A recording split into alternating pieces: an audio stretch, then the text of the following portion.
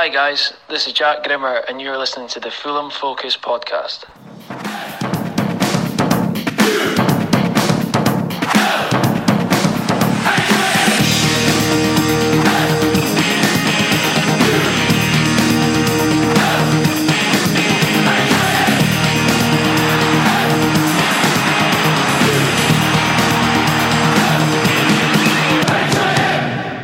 Fulham.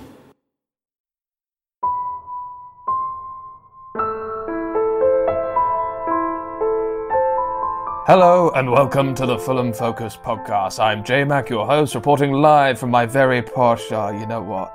There's a time and a place, this is neither. We've lost again.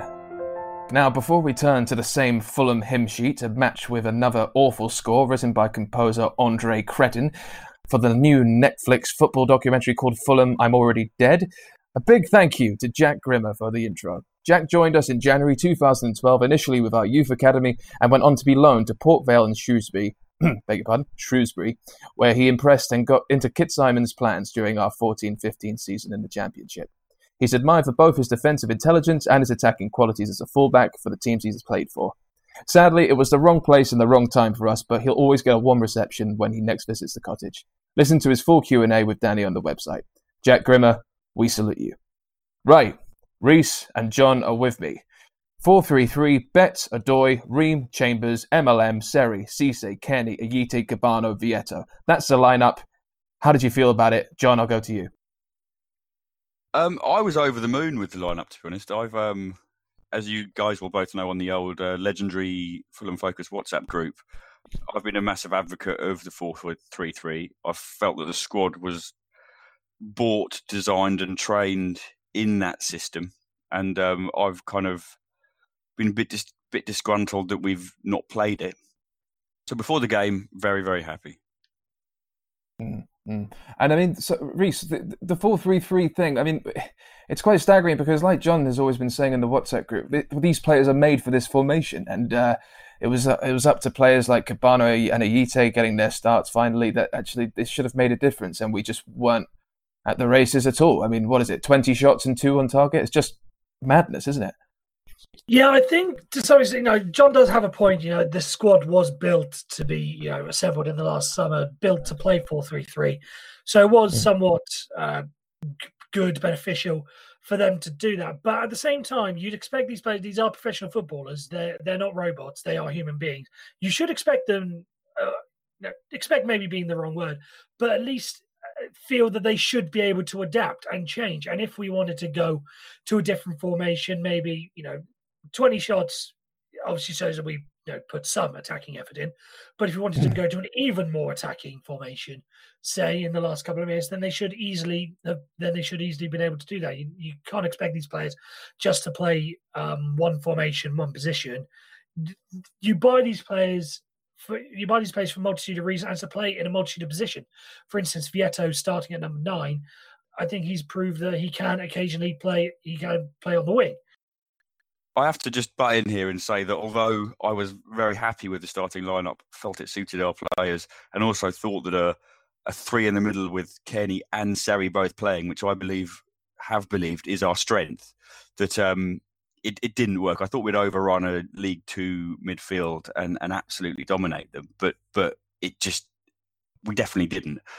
A lot of credit needs to go to Oldham. I actually asked what league are these guys in again, and I was shocked to find out what league they were in, because I thought they were a really decent outfit and they were very compact and well drilled, and they made it difficult for us. And the Vieto at the front 3 just reminded me last season of us before Mitro, basically. It was watching Rui Font jumping for balls that he would never win against 6'4" defenders who just a nudge in their back, and it was so I liked the lineup. I thought the lineup suited us, and now everything I've ever believed has gone flying straight out the window. I mean, for sure. I mean, Reese, rather, like Ayite, Cabano and Vieto, there's been a lot of criticism on social media. I mean, do you think it's justified? A lot of people saying they don't want to see these players starting ever again for us. I think that's just a lot of anger being brought out, just how, we'll get onto the performance itself and the result later on. But I think there's just been a lot of anger, and everyone's just sort of, everyone's just gotten a little bit too emotional. I think Ayité and Kebano do still have roles to play at the club, and I don't want to single out any one or two individual players, because I think the whole team, I said on Twitter that 90% sarcastically, but there's some element of seriousness to it, that the team should surrender their wages for this week. I think it's harsh to sort of label it down to just two players. I think the whole squad needs to have a good hard look at themselves. The management and the backroom staff as well. All right, very good. And John, I mean, look, so how did you see the game panning out? I mean, it was almost, was this a slippery banana, like inevitable? It almost seems like, this was always going to happen because it's us. But what on earth do you think what was going on there? I think the first half performance was pretty abysmal. I mean, you kind of need an outlet, and you need, as I said earlier, I thought the midfield would overrun them and create chances for no one, but we almost had no one up front, and it was weak, it was soft. The first half was nothing short of abysmal. I do think Oldham were very well organised, and I was amazed that, supposedly an upgrade in Seri and Cisse, who's been a bit of a lost man. I was amazed we didn't do more in the middle. We almost gave the ball out wide and expected them to do something and put a ball to someone who wasn't there, and we just had more questions than answers. Oldham didn't look great, but organised. We just lacked ideas. We lacked anything. It was a bewildering first half because at no point did I feel that they were going to score, but likewise we weren't going to score, and we should have probed and asked more questions than we actually did. Yeah, and I think sort of some of this comes down to an attitude problem. I was listening to Talk Sport today, and for the love of God, thank you, Leicester, for taking some of the heat, and to an extent Cardiff taking some of the heat off us this weekend, because otherwise we'd have been the big boys. When it comes down to just the whole performance of it, I think there was, in a sense, a bit of arrogance to it. Like, the players, because Ayité and Kebano were part of the team that was part of the 23 game unbeaten run. They played their part. So there must have been obviously some arrogance there, thinking, right, we're good enough to be higher up the Championship. This League Two side, we should be able to take care of it. And I think, do you think Ranieri sort of went in with a proper game plan, or do you think he just said, right, this team, Tom Cairney, decent player, Seri, decent player, Adoree, Riemann, Chambers, yeah, it's League Two, they'll be able to keep him quiet. Ayité, Kebano, they're fast. League Two players are quite slow. Just ran at them. Do you think that Ranieri just didn't have the right game plan as a whole, and that sort of contributed to the performance because he didn't quite get his messages across? I'll jump in on that and say, to be honest, although I was happy with the lineup, I can't really understand it, because Ranieri has basically ripped up what was successful for so long and decided that he wants to play this way. So we play that way in the Premier League, and you can't argue the defence hasn't got better, and we're not conceding as many, and we weren't playing great under Slav, so it wasn't like it was the dreamland of Slav. We were creating chances left, right, so we weren't. But if you're going to say no, this is not going to work, then why in a cup game play really quite a really strong squad? If you ask me, I was shocked at how strong the squad was, and then change it to a system that you're not happy with and that you've kind of already said isn't good enough. And this was a chance for players to kind of fit into a system and see how it worked. And he kind of just reverted back to an old system that he'd ruled out. I didn't get that. And once again, we're playing players out of play. I mean, we lacked a focal point. You saw in the Championship how we were toothless without someone decent up front or some strength up front. I was calling for Kamara. I didn't think Mitro would play, but I was calling for Kamara. I thought as soon as the second half started, put Kamara on. But it was weak. And if we're going to go on to the second half, I thought Kebano actually put his hand up, and I thought he did some outstanding things. And if he had been given a chance in the Premier League and done that as opposed to AK, we might see him starting most weeks now, because he caused them a lot of problems, and he was very dangerous on the left wing in the second half. But it just we just seem like we're rudderless. We build a team to play a system, and then things aren't going well, so we throw away all of the good feeling, all of everything that went. So I'm ranting a bit, but everything that was good. I felt so happy turning up to Fulham last season. I felt like we played football the right way, doing the right things. We had a system, we had a manager, we had players. We spent money to get players who can play with the ball, possession football, and then we threw it all away. We threw it all away with Ranieri coming in, and I'm lost. I'm lost for words at kind of how we've gone from that feel-good factor to kind of sitting here talking about losing to Oldham. And let's put it into perspective. This game didn't matter. It really didn't matter. But I think, like, we've got to the stage where, like, one straw can break the camel's back, and it's everything. Everything is going wrong. Everything is not quite fitting. I mean, I don't see progression. I don't see anything. I mean, it's just it's so upsetting to be watching, really, to be witnessing. Do you think that, as much as it has sort of gone into absolute chaos and downward spiral on social media and everything, do you think the fact that it was a somewhat weakened side, not weak, but weakened side, because imagine if this was the first team that put in that performance, it would have been even worse. Do you think the fact that it was, a lesser side, so to speak, just takes some of the edge away from that? I think it's slightly, I say slightly because I mean very slightly unfair on the midfield to kind of, they didn't do a very good job, but they didn't have they didn't have someone who could, they didn't have Mitro, they didn't have a striker who was actually, I mean, Vietto was just absolutely useless. I mean, absolutely useless. I don't know what the loan system is, but I can't really see a reason to keep him. He was worse than Cabano and Aite, in my opinion. And we own them, and they succeeded for us in the Championship. So, if any of the three are going to go, then for me, it's him. I think it's, as I say, slightly unfair because the midfield didn't have an outlet. We were putting crosses in, and it was boys against men. There was no way we were going to win a header in their box because we didn't have, we were giving, a foot away to their defenders. So. And I do think the midfield slightly, when you've got three quick players, it needs to be the through balls. It needs to be a bloke on the last man, not giving the ball out wide and expecting bloody Vietto to rise like Odoi, ironically, to head the ball in. But it wasn't a weak side. It was not. It was actually a really surprisingly strong side, which is kind of where my dreams of us playing beautiful 4-3-3 kind of just crash and burn, really, because. Oh God, I don't even know where to go with it. Yeah, it wasn't. Yeah, and that's a point we're going to get onto. We're going to get onto it later because I've got a doozy of a question for you guys in the quiz. But I just want to take you back to Sheffield United in that 2014 Cup run. Look at the side we had out then. Regardless of you want to criticise whether the manager played things wrong or played the wrong formation or picked the wrong player, that side should still have been able to do the job. And I maintain that, in the Sheffield United game, because they took us to a replay, that side should have done it.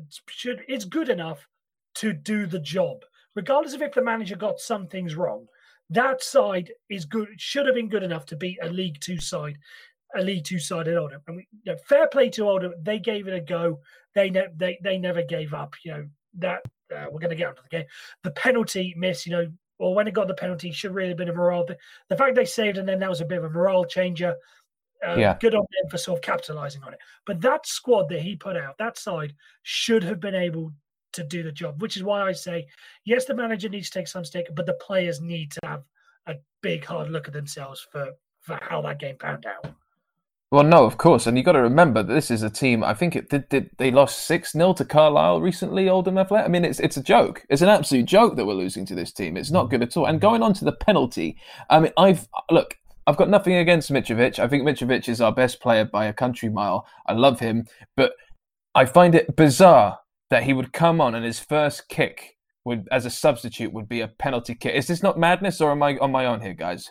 No, I think I'm absolutely with you. I think there was somewhat of a coincidence to it because Mitrovic was already going to come on. He was ready to come on, and then the penalty got given. But I just think in that situation, I don't know if And obviously, you're going to have to talk about the penalty incident from a couple of weeks ago against Huddersfield. I was listening to I had Gentleman Jim and Jamie Reid say that 3 times. I was listening to them, and Jamie Reid, as soon as the penalty was given, said, "Get Mitrovic on, get him to take the penalty," sort of to put aside the ghosts of a couple of weeks ago against Huddersfield. I think it was the wrong decision. If you wanted to bring Mitrovic on, fine. But I think in that sort of frame of mind, first kick of the game, I wouldn't have given it to him because he took the ball off Jean-Michel Seri, I believe it was.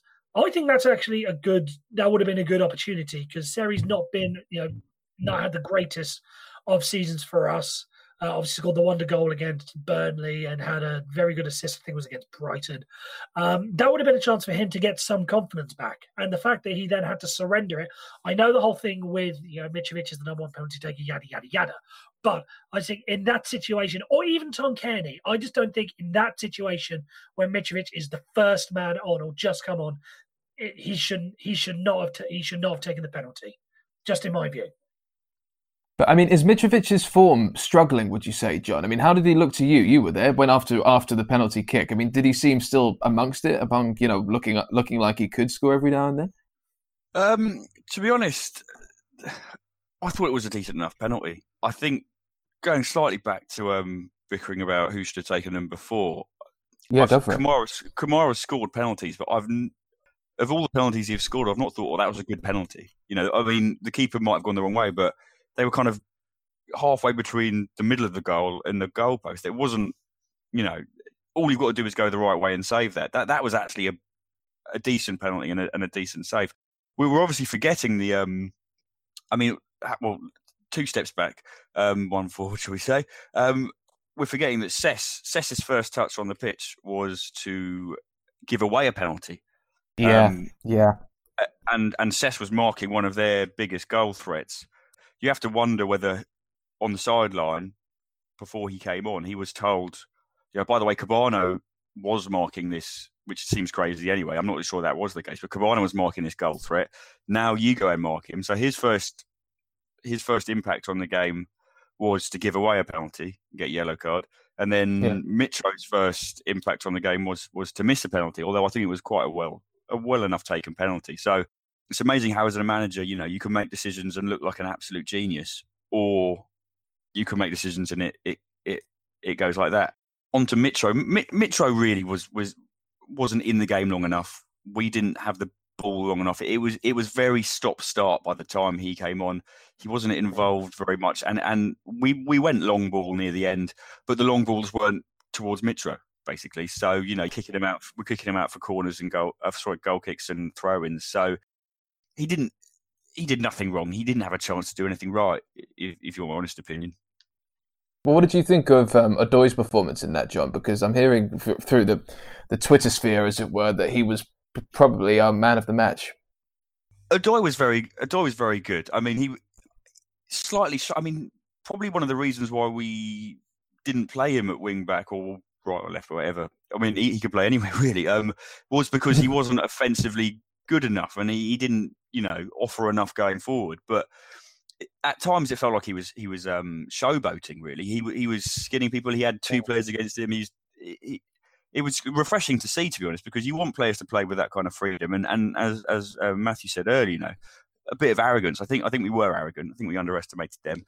But arrogance came across in a good way. Really, he was trying to make things happen. I wasn't happy with the formation I was, but with Odoi and Maxime Le Marchand at left and right back, I kind of thought, wasn't quite sure. I mean, I think Brian needs to prove himself to me and get some more game time anyway. But they both played very well, actually. And I think it would be hard to say that Odoi was better than Maxime Le Marchand, because he was really, really solid on the left, actually. And kind of thinking kind of centre-backs or limited wing-backs playing, they were most certainly not the problem. I mean, you talk about showboating. Did you see his celebration? It was absolutely amazing. It's like a side somersault that he did. It was probably the only thing that I enjoyed about the fucking game, to be honest. Anyway, but look, I want to talk about Ranieri's comments. Were pretty damning after the game about finally being right about never picking some of these players, and it makes me think if he was right to do this hanging out his dirty laundry, or if he should have kept it private. And I don't know if it's a January window message to the board. But, we've got to have the Ranieri rating now. And, for me, I can't see more than a 4, in my opinion. John, what would you say your rating for Ranieri would be on this one? Oh, it's a difficult... I mean, I would probably match you with a 4. I could go as high as a 5. I think we've kind of... I think going on to his... it's Oldham. I think it's getting very Oldham. I think getting onto his comments, I think his comments were really, really interesting because as much as he said, well, look, I've given you guys a go and, you've proved to me you weren't good enough. I wonder if there was also a hidden message there for folk like me who believe that we should be playing a 4-3-3, that he's not only given the players a chance, but I think that might be him saying, well, I've given your formation a chance as well. And you couldn't even do it against Oldham. So I can't see us doing what I hoped we would again, to be honest. All right. But with that, you got to say when we've had 2 managers, one who was had the longest unbeaten run out of any of our managers ever in history, and now a Premier League winning manager. If neither of them can get a tune out of these players, then surely can it just lie with the manager? I mean, I'd like you guys to answer that. Are the players just completely useless? Was the recruitment completely useless, or is there no way any manager on earth could get a song out of these players? I think it's sort of what you've said. I think everyone needs to take a look. Needs to take some form of blame for this. A lot's been said about it. By the way, just quickly, Ranieri rating, I go for 0. But I think as many people have criticised Tony Carden to some extent. I understand. The fact that he only posts tweets when we win. He never posts when we lose, and sort of. And there's always this back and forth. Whenever we lose, Tony Khan bought the players or scouted the players, so on and so forth. But then whenever we win, it's always Kevin McDonald gets praised, but it was always one of Tony Khan's players, sort of thing. I can sort of understand there's a bit of a confusion there, but then there is the case of, well, surely Tony Khan should have brought the players that were consistent, and they aren't always bad. They go through bad and good spots. Surely he should have brought players that are always good, sort of thing. The whole club, I think, is in a bit of. I think basically because we pressed the panic button twice. Once in the summer when we figured, right, this squad's not good enough. Let's just spend. Again, some of that you put on Tony Khan for obviously scouting the players. Slavisa would have had some say. The board for okaying it. Then obviously we go to December and did we press the panic button too early? So on and so forth. So I think the whole club needs to have. It's something that goes around the whole club. It's not just one individual person. I think you're spot on there, and it's hard to disagree. The thing that really annoys me is that a director of football is supposedly supposed to kind of be the person above the coach or manager. That means that when things do change, it's not a massive change. That's the consistency. That the director of football is the person who stops it from being, oh, well, that was that manager's players. This is this manager's players. We have to rip it all up and throw it out the window. Well, Tony Khan's not done that. He has ripped it up and thrown it all out the window. And I mean, I think some of the vitriol that's been kind of sent his way and being kind of tweeted into everything and having all this criticism isn't fair. And it's a bit abusive at times. And I'm not really comfortable with that. But realistically, this guy wouldn't get a job in probably professional English football at any other club. So it gets to a point where, if you're not doing a job very well, either you work harder at it or you hold your hands up and say, I'm not good enough. He's probably working hard at it, but he's also managing a failing NFL team and starting a wrestling franchise. So... Yeah. Which he loves, apparently. He's a big fan of wrestling. Well, I'm sure he is, but I'm a big fan of Fulham. Don't knock the I wrestling. haven't got the That's job. going to be big. Don't knock the wrestling. That's going to be big. Trust me. Well, they'll be probably wrestling at Craven Cottage in League Two soon. But I just think, if you're not good enough for a job elsewhere, you buckle down and you concentrate on it, or you stand back, you stand down. And I don't know if either of those are happening. I think we're just treading water, really. Yeah, and I think it's gonna be very telling after the January window closes what how we'll look back on this season of the Khans and the entire tenure actually.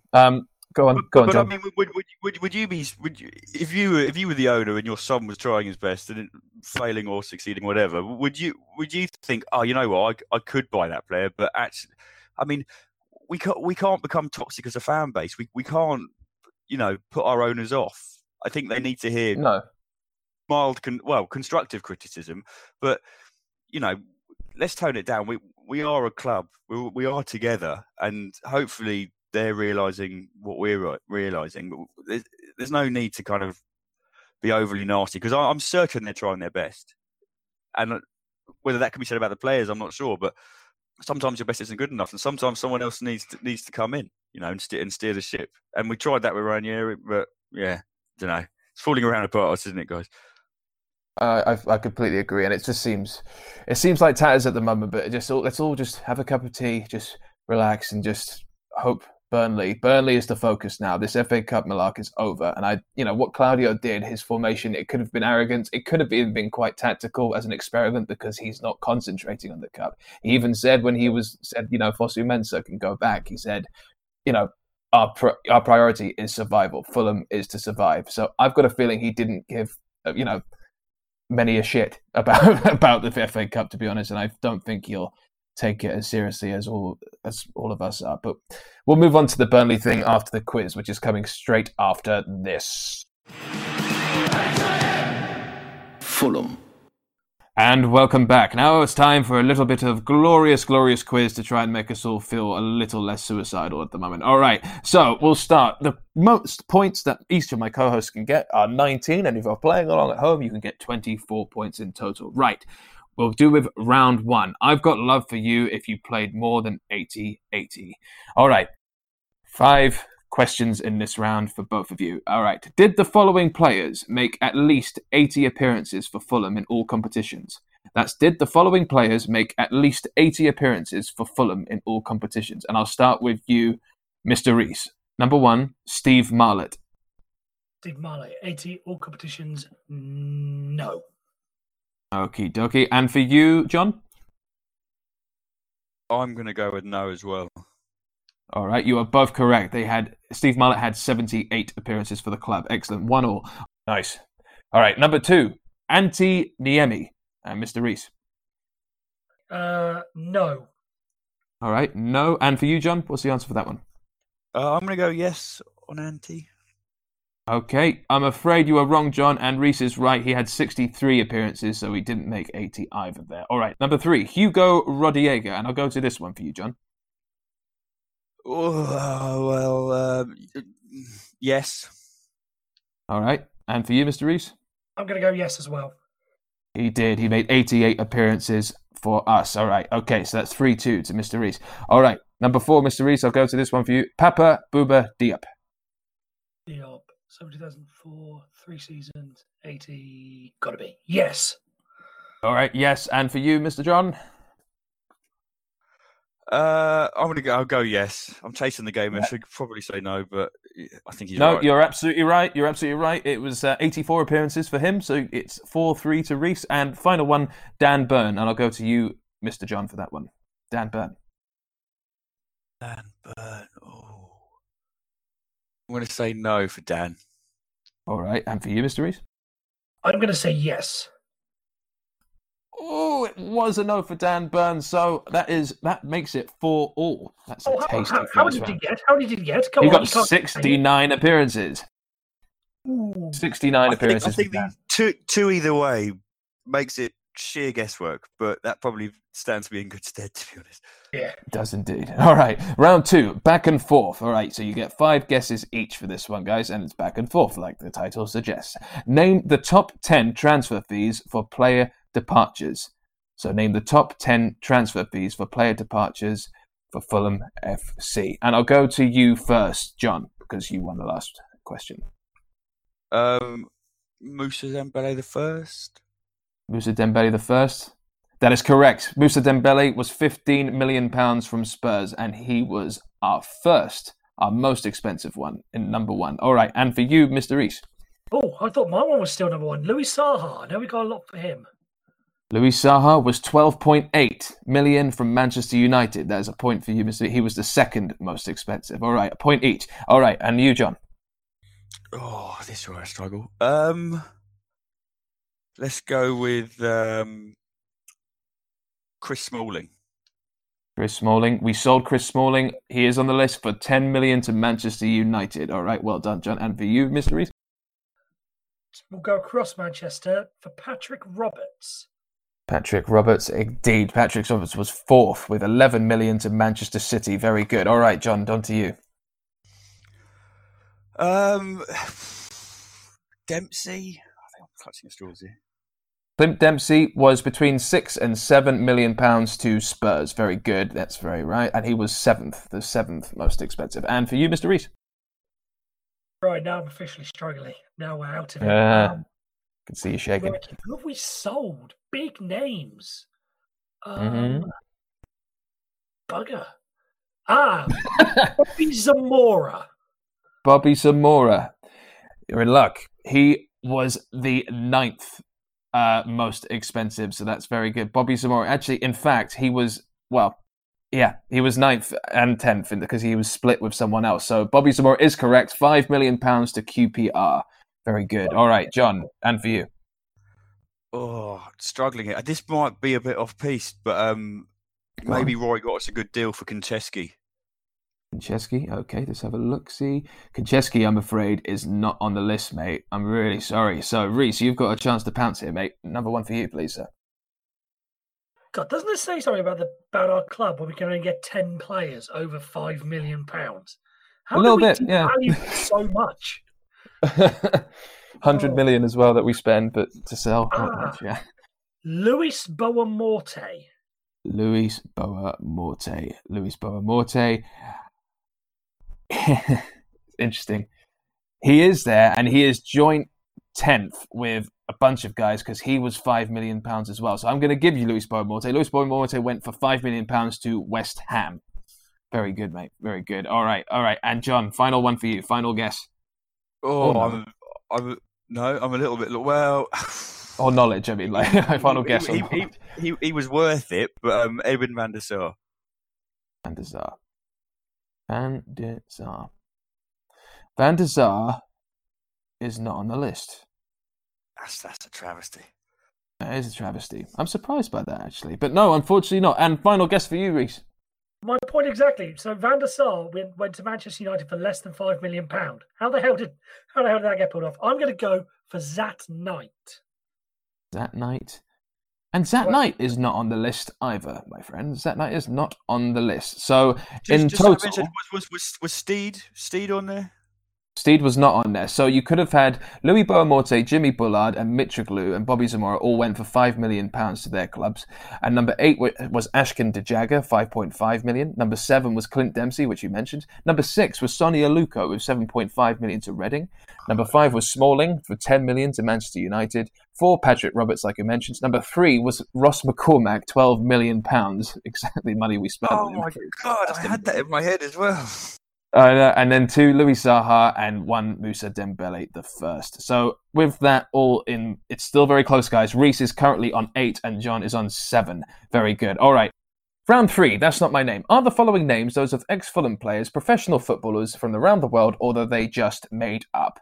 All right, and I'll go to you first, Mr. Reese. Number 1, Bernd Haas. Or Bernd Haas. I get the feeling I've come across him on Football Manager, so I'm going to say he's a player from around the world. All right, a player from around the world. And for you, John, what is your guess on this one?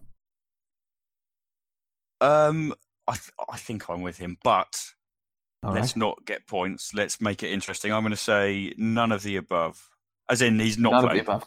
Completely made up, you're going for. I am. Very good. Well, he has 36 caps for Switzerland, Mr. Bernd Haas. Haas played for Sunderland and West Bromwich Albion, where he supposedly was famous for eating hot curries, and he retired in 2010. So that is 1-0 to the Reese. All right, next one, and I'll go to you for this one, John. Willie Walker. Willie Walker, professional, Fulham player, professional footballer, Fulham player, or completely fucking made up? Oh, punt in the dark. Fulham player. 60s, Fulham I reckon. Player. Okay, and for you, Mr. Reese? Yeah, same line, but I'm thinking 50s. All right, cool. And you were both correct. He was a halfback for us who played between 1909 and 1921, making 178 appearances and scoring 24 goals. Willie Walker, we salute you and your chocolate factory. All right, number 3. And I'll go to you for this, Mr. Reese. Peter Panda. Sorry, I just sorry. Peter Panda. Peter Kung Fu Panda. He's in South Park. Peter Panda's in South Park. Don't get made up. Yeah, he's from Neverland as well.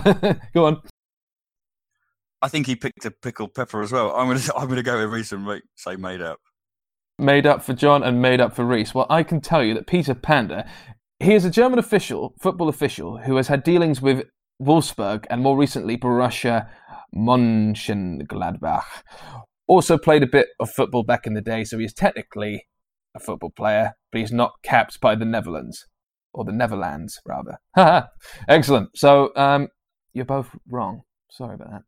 Okay. I think we're right on because he wasn't involved in international football. I mean, this is incredibly confusing, but well, I'm guessing the distinction is Fulham player, international player, or none of the above. Or it says Fulham player, international player, or none of, or completely made up. Now, but the thing is, he's not made up.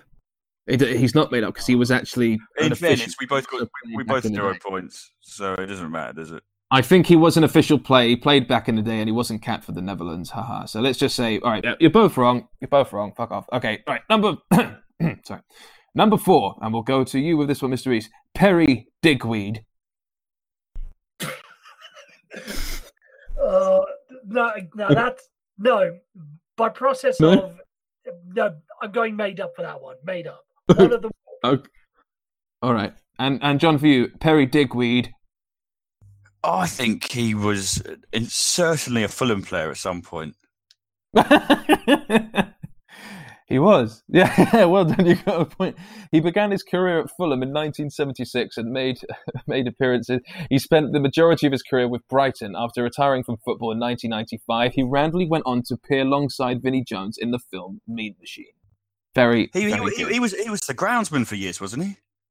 I have no idea. That information is not in front of me, but we could go with that. It was a joke about digging weeds, to be honest, but very good, very good.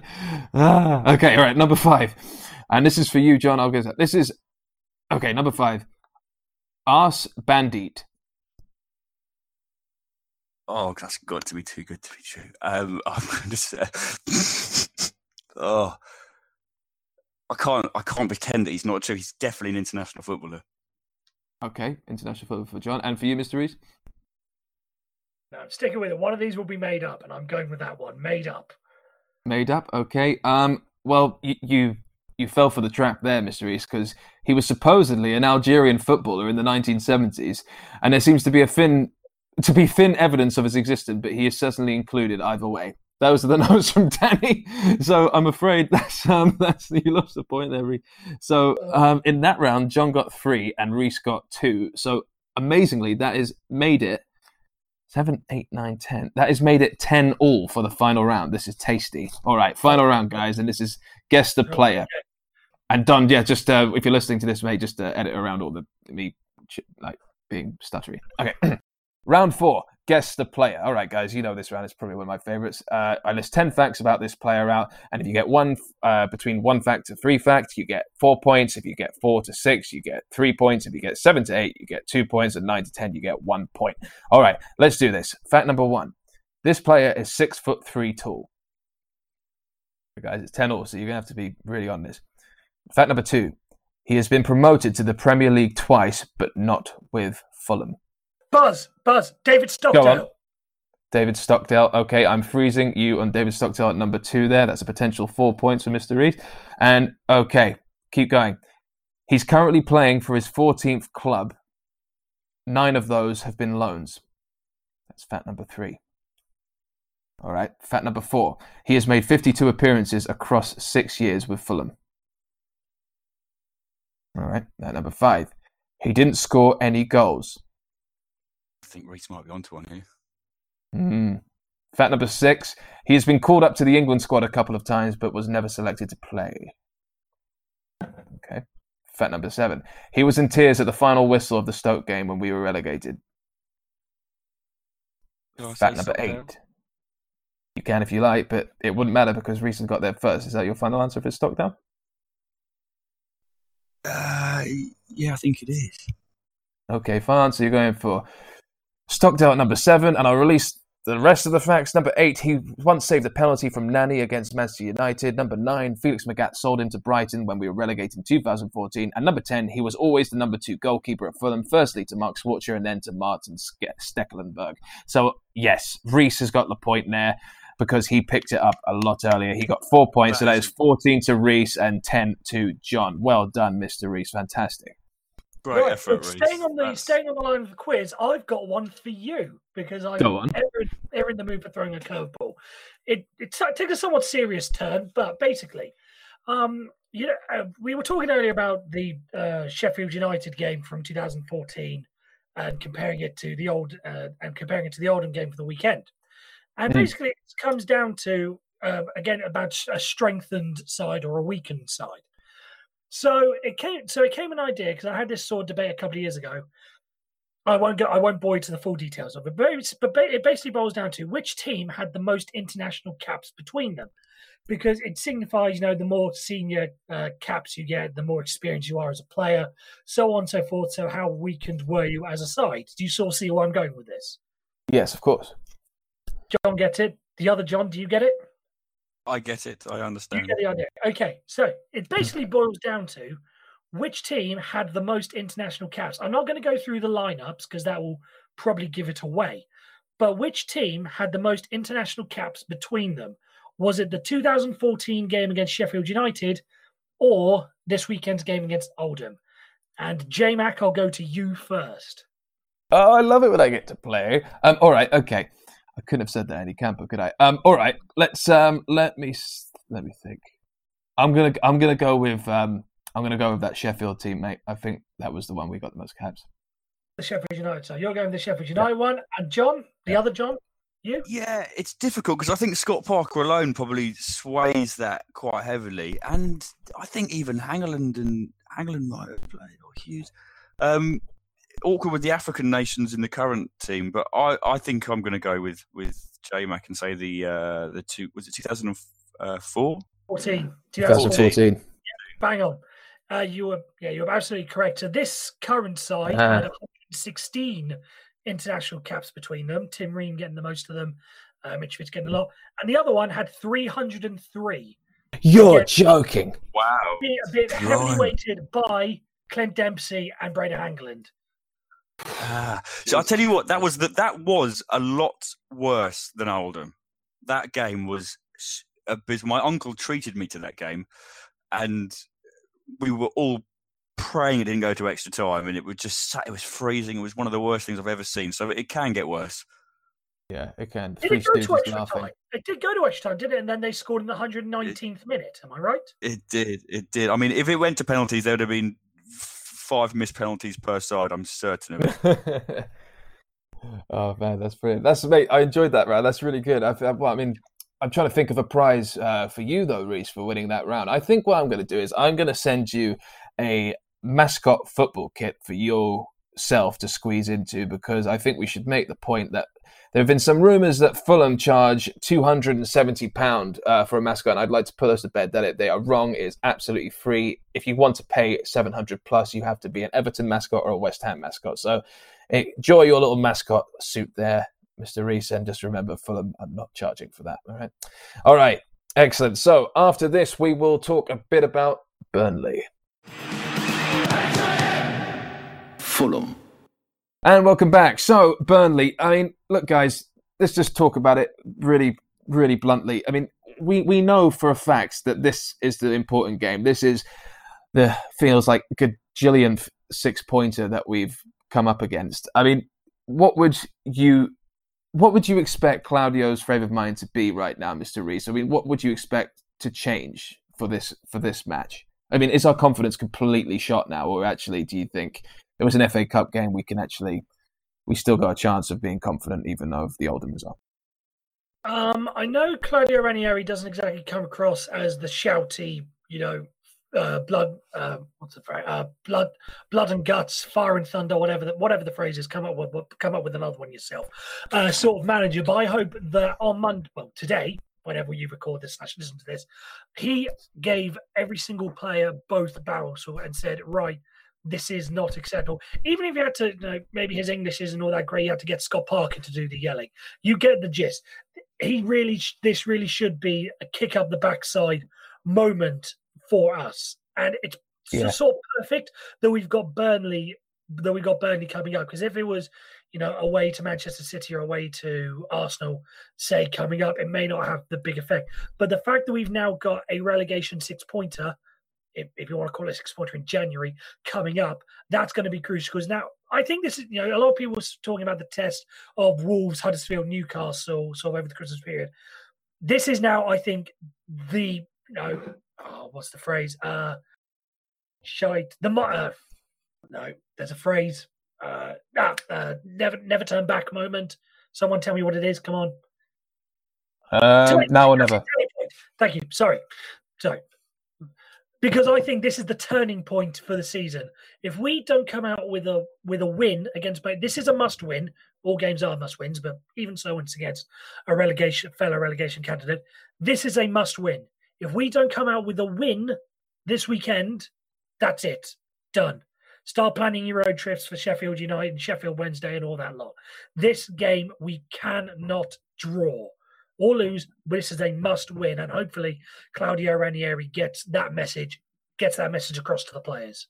Yeah, I couldn't agree more. And for you, John, I mean, we talk about tactics and how the 4-3-3 didn't work, and you think that Claudio was potentially saying to not just the press but actually certain critics of his style that actually he's probably going to go all out here with his counter-attacking side and forget 4-3-3. How do you see the game going down?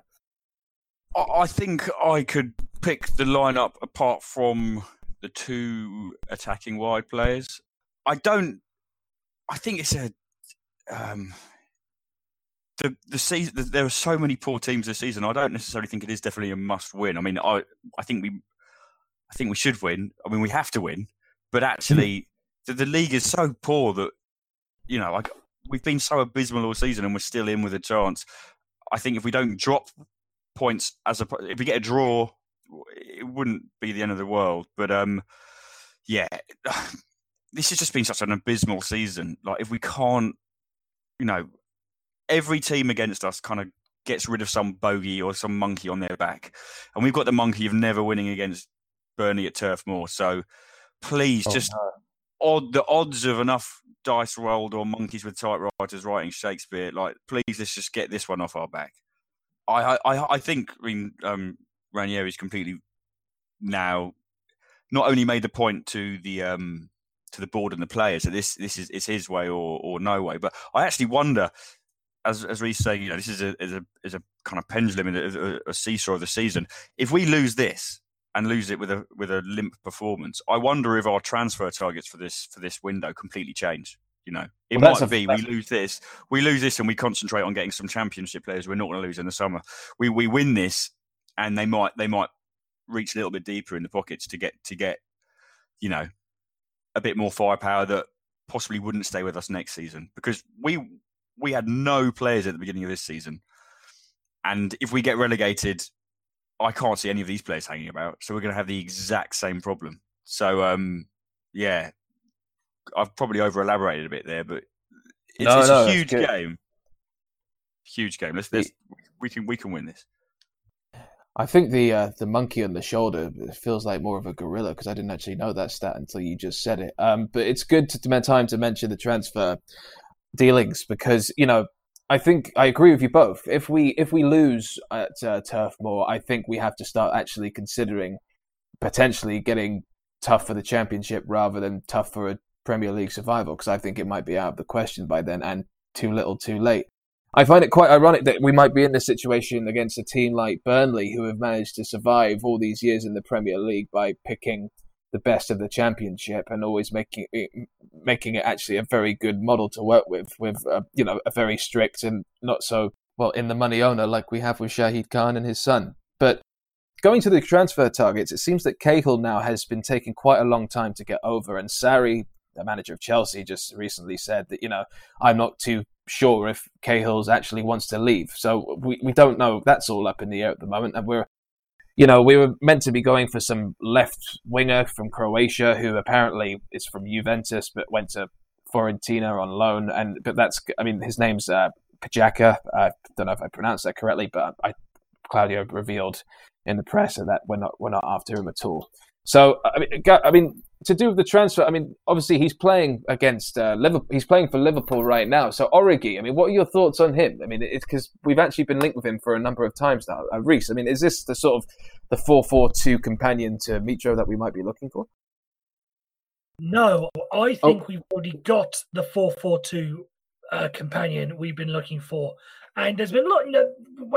When Ranieri took the job over, there was a lot of talk of, when we got rid of Ivanovic, getting rid of Ivanovic not only affects the first team, it affects the youth team because it means they've got to change their style of play. So we want all our players playing the same way. So if we are to assume that the Claudio Ranieri way has gone down through the youth team, I think there's an option, and I'm being deadly serious with this. Get Stephen Humphreys up in the starting 11. There seems to be something. He only seems to score goals when he's with us. I don't know what it is, but it was okay at Scunthorpe, and he did okay at I think it was Oldham. I think he went to Oldham last year. It was either Oldham or Rochdale, somewhere. He played. It was Rochdale, yeah. Scored. Rochdale, thank you. Either way, for some reason, he loves to score when he's playing in a Fulham shirt. I think at this stage, I don't think there's anything left to lose. I think get Stephen Humphreys and Alexander Mitrovic up top, and my word, start flinging crosses in, because those two are beasts. And we've talked about Mitrovic, not having enough serves get in. Get Stephen Humphreys in as well, because he can head the ball in, and if the ball drops to his feet, he can finish with his feet as well. My word, just give him a chance. I think we've got our centre forward problem solved. We don't need to go out and buy Divock Origi. Get Stephen Humphreys in the starting 11. I personally love that idea, and I think Stevie Humphreys is I've always liked the look of him when he played for that one time under Jukanovic's reign. I thought he looked incredibly sharp and very, quite fast moving for quite a stocky bloke. Just the small amount I saw of him, I was very impressed by. This is something we might have to look at if we do lose, though, to actually start incorporating some of our, the Matt O'Reillys, the Stephen Humphreys and the De La Torres. What are your thoughts on this, John, with the transfer? Are there any of these sort of like centre backs that have been linked with Cahill or the Croatian Vida from the World Cup, who was in the World Cup team for them? Are these sort of standing out to you at all? It's quite short. To be honest, I want what you guys are smoking, because Humphreys up front is just wow. I could see near the end of the season, once we're relegated, getting Humphreys in there, protecting Mitro so we can get a fee for him. But the two of them up top doesn't fill me with a massive amount of joy, to be honest. Matt O'Reilly on that. But hey, let's just go back, because I think Humphreys scored for us in the under-23s a couple of days or a day before playing in the FA Cup. That was against the time Borough, to play. yeah. That was the time to play these players.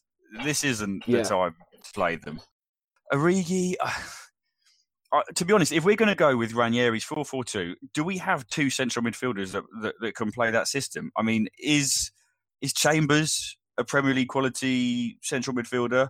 And Seri, while I really like him and I think he could be brilliant, he's not being brilliant, and he definitely isn't, he's not a Kante or a Drinkwater. So is that where we need to strengthen? Counter-attacking football is quite frustrating at the moment because we don't win the ball back. If you had two players in the middle who weren't creative, didn't hold on to possession, but they just harried players and won the ball back, then we would be countering a lot more often. Therefore, we wouldn't have to defend so often. So I think Cahill would be strong. If you imagine Cahill and Mawson at the back, obviously Mawson's injured, do you need another centre-back with them? Because I don't think you would. And that would then give us an extra player possibly in midfield or up top. So that would be a big sign. And getting Mawson fit, which sounds a bit worrying at the moment. But for me, with Schürrle, Sess and AK up front, on the wing, on the wide up front, I don't think we're so far off. Is Origi a massive upgrade on any of them? At the moment, I wouldn't say no to any player, but for me, we're looking in the centre of midfield, and basically, we're just scrapping the idea of having ball players in the midfield, and we're going to need ball winners in the midfield. So that's where I think we might go. All right, perfect. There's another rumour of a French guy from Bordeaux.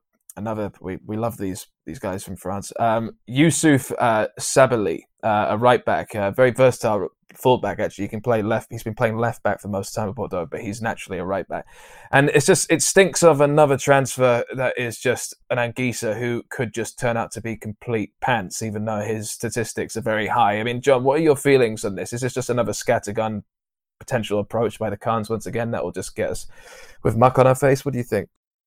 It's difficult, because it's easy to criticise this approach, but actually, how many decent Premier League players can we afford or get from teams in and around us? And the answer is very few. So these kind of off the wall, out of kind of nowhere signings. It's a bit like me when I bet. I can't bet on I bet £1 and I win 50p.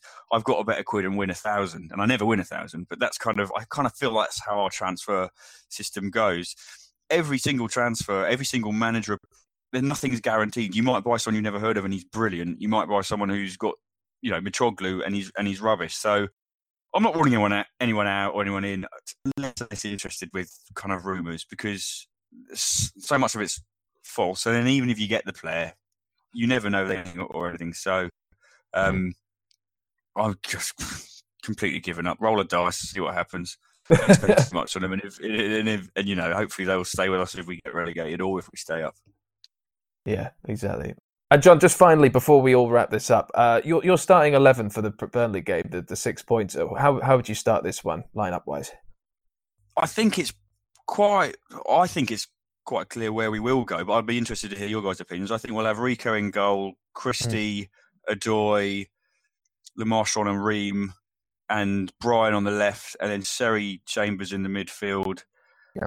This is the only area where I think you might be in some debate, but seeing as none of them started in the Cup game, I'd probably go for Cess and AK with Mitra up top. What do you guys think? I'm completely with you for that. I want to see AK back, especially against a team like Burnley. What about you, Brees?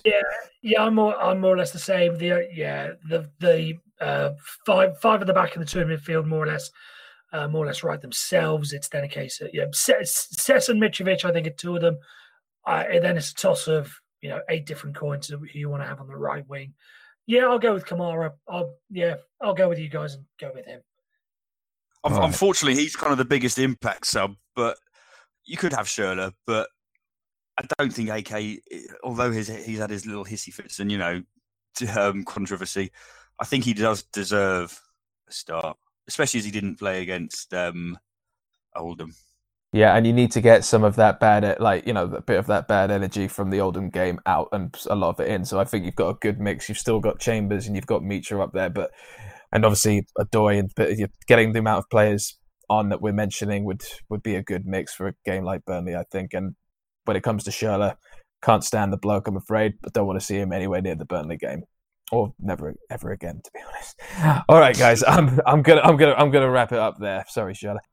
All right, we'll call it a day there. Thank you very much to you lovely people listening at home. If you did well in the quiz, tweet us and we'll shower you in glory. And don't forget to subscribe to us, tell your friends about us. We're on Spotify now, so always come and enjoy the fun that is being a Fulham fan at the moment. And so we will be back after the Burnley result and we will decide whether or not we still have life in us yet. So for the meantime, it's goodbye from me and it's goodbye from Mr. Reese. Goodbye, lads.